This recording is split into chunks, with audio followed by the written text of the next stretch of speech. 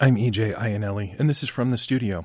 This morning our guests are Jonathan Shuffield, who hosts the emerging podcast The Queercentric, and local comedian Chris Jessup. And they're here today in anticipation of the debut of TQC Now That's Entertainment, a brand new live talk show that's launching this weekend at the Spokane Central Library.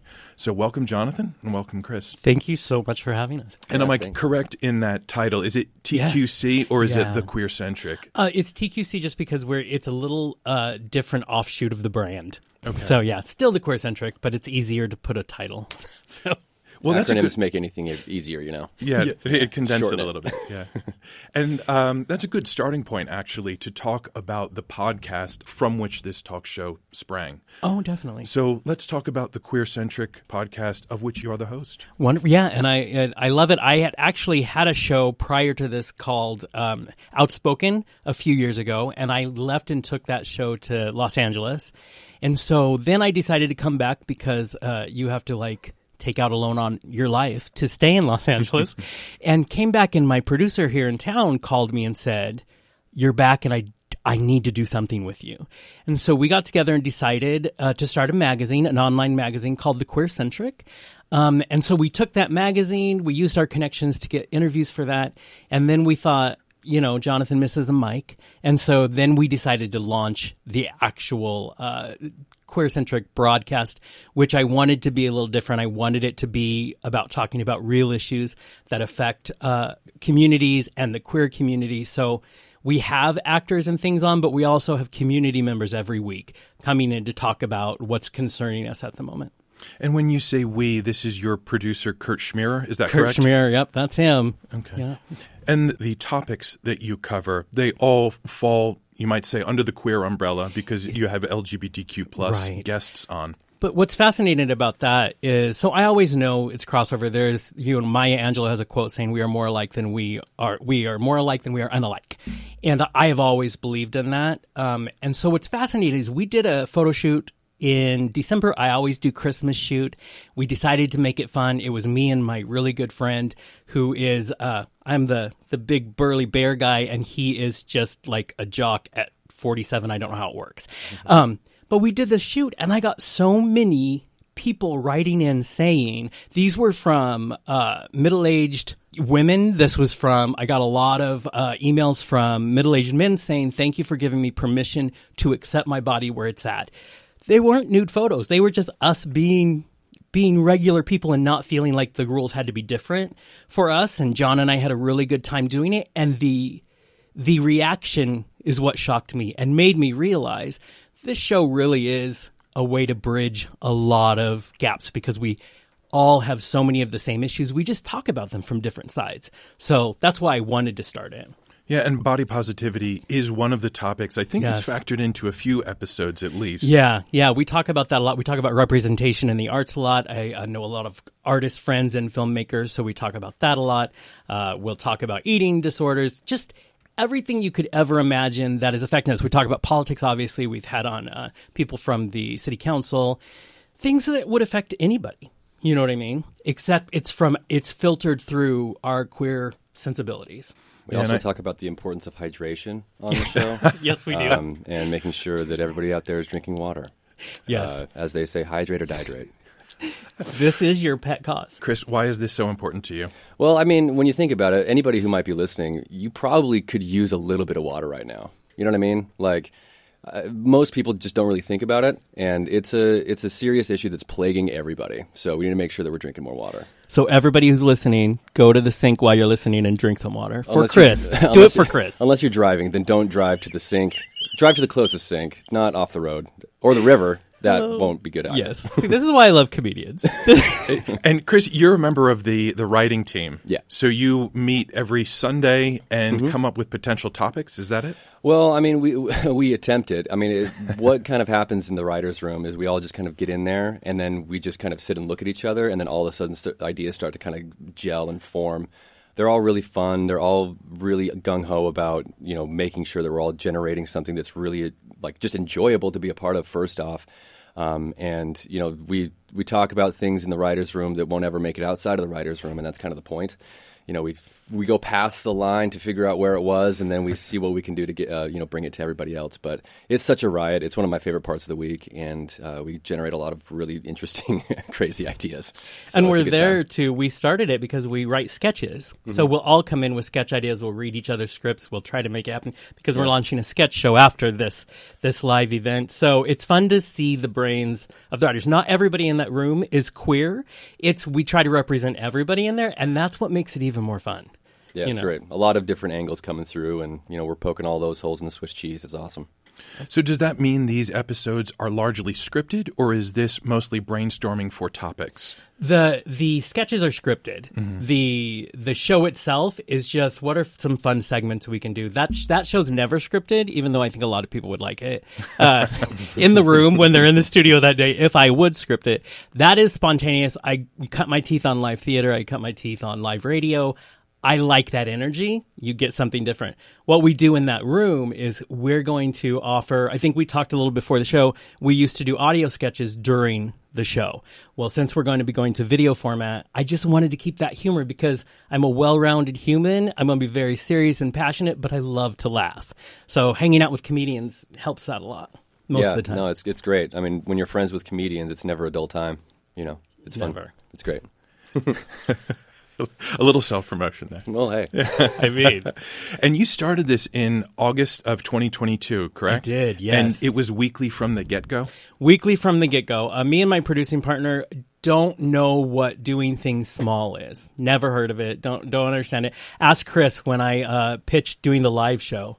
I don't think anybody knew what we were pitching. I think people thought it was a live podcast on stage, which it is, but I wanted to make it like that late night feeling, and I needed a comedian, and we have a musician, and we have, because the Oscars are here, we have a film critic driving over from Seattle to be on the show. We'll be showing little clips of movies. And we're talking about Now That's Entertainment. Now That's Entertainment. Okay, that's the live. We've moved from podcast to... I am an artist in the fact that my brain does not do anything linear. So, yes, that's what we're talking about right now. Yeah. So let's wrap up the podcast portion. Thank God you're here. Yeah. Herding cats. Yes. Right? So it was weekly from the get-go. How has it evolved over time? So Kurt and I operate off of this philosophy that a project will tell you what it wants to be. So we know we want to start with, we take it all very seriously. We thought long and hard before even naming it the Queer-Centric. So then it became weekly, and then Kurt and I will have weekly meetings and decide, well, I feel like we're supposed to do this, like we're supposed to add this to it, like the sketches.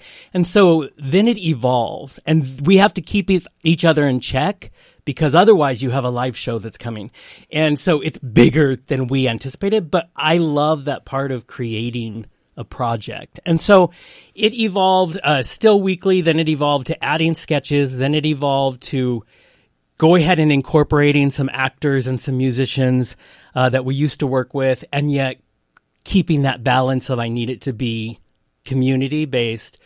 So all actors have to agree to be part of the conversation. We're not here to do puff pieces or anything like that. We can support, number one, love to support artists. But this show is about something else. It's about a larger conversation. We have forgotten how to have discourse with each other and to talk without wanting to destroy each other. And I want to encourage that. Yeah, and I was looking at some of the guests that you've had on, and when you're discussing arts, some of your recurring guests are Michaela Daniels and Matt Schwenk. Oh, yeah. And then you also incorporate film reviews. I noticed that that's a recurring topic. And so you've had Anthony Singleton as well as Nathan Box, who does tie into Now That's Entertainment. Look at that. That is a transition, people. Yes, he's the one. I actually met Nathan when I was living in L.A., and we were roommates in North Hollywood. And the man takes a notebook every Sunday and goes to see 2 movies. And if you go to see a movie with him, it's very fascinating because he sits there and takes notes through the whole thing. He takes his craft so seriously. Even if he's just going out for personal enjoyment? I don't think he's ever seen a movie for personal enjoyment. He loves it, but the way he enjoys it just isn't your typical, I remember I saw Joker with him in North Hollywood, and we were there, and that movie is so... There's a lot in that movie. A lot. Yeah. And to see it with a person who's in there to dissect it, it was the strangest experience I've ever had. Yeah. So, and I wouldn't say you go there for a feel-good movie when you're looking at the Joker, but yeah, so he has watched, I had him give me a number 7,000 some movies. And he watches, for the Oscars every year, he watches every single Oscar-nominated film in all categories. So he starts from when it begins until by the time he's here Saturday for the show, he would have seen all of the list.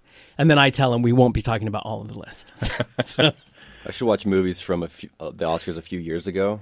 And then maybe I can talk to him about that. Do that. I just had to watch, we have top 6 he wants to talk about. I just finished watching The Whale yesterday down at... I heard that was amazing. The Magic Lantern. Yeah. It will destroy you. Cool. I can't say... And he warned me. And so I sent him a text before I went into the movie theater and I said, just before I go in, I blame you now. And then I'll talk... And it was... And there were a bunch of wonderful people who went. And of course, I wanted to talk to all of them. And yeah, so now we're ready. I can talk about these movies. Well, I noticed some of these reviews also pop up on thequeercentric.com. Yes. Which is, explain that website to me. The chaos that is that website? Yes. Basically, if you want to see how a creative brain works, just go to the website. It is a place, it's a landing page for us to put, we do a video version of our show every week. We do an audio version of our show every week. We support that Nathan, I wanted to give him a platform to give his movie reviews. People respond to them so much. He was our first people want to hear this. You know what I mean? So they're on there because then we share them on all our socials. So it's the landing place to go, what are they doing now? And so wait, it's going to get crazier because now we're going to start shooting video with these sketches. And so we'll go, my producer, his brain is crazier than mine. So this is what you're seeing. But it's fun. Jonathan's also thinking about opening up a bakery to put on the website. Various products, bits and bobs. A knick-knack shop is going to be opening on the Queercentric podcast as long as there's coffee involved, I think we're okay. And so the podcast has both an audio and video element, yes. So it's podcast vodcast. Yeah, yes. Basically, we wanted to give people. I hadn't either. I've heard vlog, but vodcast is better. Vodcast is great, man. That's awesome. T-shirts coming soon. We wanted to give people because some people want to listen on the way to work. You have a podcast, that's awesome. Some people, look at the rise of podcasts on YouTube. People go crazy. So somebody mentioned that. So then we decided to get into that. We have angles. It looks like a real show. There's a wide angle. Everybody gets their close up. And so we let that out. They all come out on the same day, which is a miracle. Let me just say that to everyone. The work that goes into doing that comes out on Tuesdays. We drop a new show constantly. So yeah, you can see both of those. You can see articles. We're always reviewing the theater, the Broadway that comes to town. We're always going to see it because I love theater. That's where I made my start. So yeah, we're always doing something. Yeah. And the Queercentric started as a digital magazine, yes, actually. And so there were a couple issues for that. There was, yeah. And that was fascinating. Kurt's background is in magazines. He started a magazine years ago, Proud Times, that he built into this amazing thing and then sold it. And so he's a graphics artist by design and makes magic. He will keep me looking 40 for the rest of my life. And so that's why I keep him around. But yeah, so we were able to talk to one of the stars of Hacks on HBO Max. We were able to talk to the first woman to helm the Pride series, which is Out Magazine, an advocate. And, so I'm fascinated how an artist works. I want to, and I get accused a lot of I'm a cheerleader, but I'd much rather be a cheerleader. So maybe I want to find what makes these people amazing, and I want to cheer that part on. So I don't care if that means I didn't ask a horrible question. It's not my purpose. I want to lift people up. So yeah, so we did that for a while, and we still do now and then. But that we wanted to evolve, and that's how the podcast came about. Jonathan also does whatever he can to make sure that his mini skirt is pressed and his pom-poms are flushed before he brings them in. So, always. Yeah. If you guys could see me in studio right now, it'd be crazy. So we had Digital Magazine. Yes. Then we had podcast vodcast. Yes. And then we have evolved into Now That's Entertainment, which is this live talk show. Yes. Why the offshoot? I sort of blame the library because they are wonderful and they have sponsored this monster. I love live theater. And I had said this, like just between Kurt and I, it'd be cool if we did a live version of this. And I don't know if they have the place bugged.